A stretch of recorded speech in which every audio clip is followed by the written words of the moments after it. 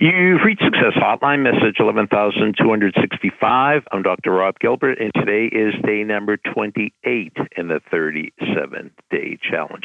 And today's message is specially dedicated to Coach Blake Utley from Fort Dodge, Iowa. She didn't have a particularly happy childhood, but one of her happiest memories was every Christmas time, she used to go by the firehouse in her small town, and the firemen would give out these fleecy Santa Christmas cards. It was kind of fleecy, you could actually touch. And she would take it home, and she touched it so much that after a day or so, all the fleece was worn off of Santa, but she still kept the cards.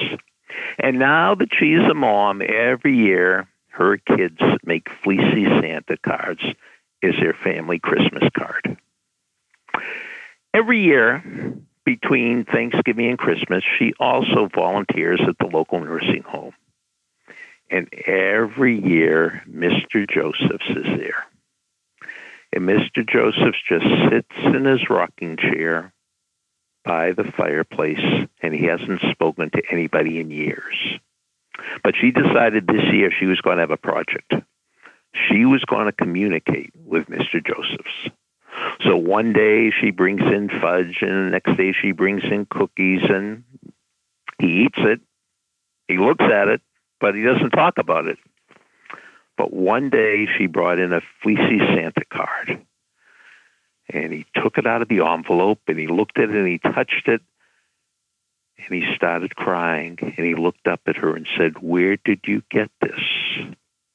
And they had a short conversation. Everybody was amazed. Well, that was Mr. Joseph's last Christmas. 3 days after Christmas, he died. And a few days later, at the nursing home, they had a memorial service. And the woman came with her kids and her husband to pay their respects. And they were amazed that all the local firemen were there, because she learned that Mr. Josephs was a fireman in town. A matter of fact, he was a fireman responsible so many years ago for making those fleecy Santa cards that they gave out to the kids. Merry Christmas. Thanks for listening to the Success Hotline with Dr. Rob Gilbert on the Ironclad Content Network. You can email Dr. Gilbert at sendmeastory@aol.com.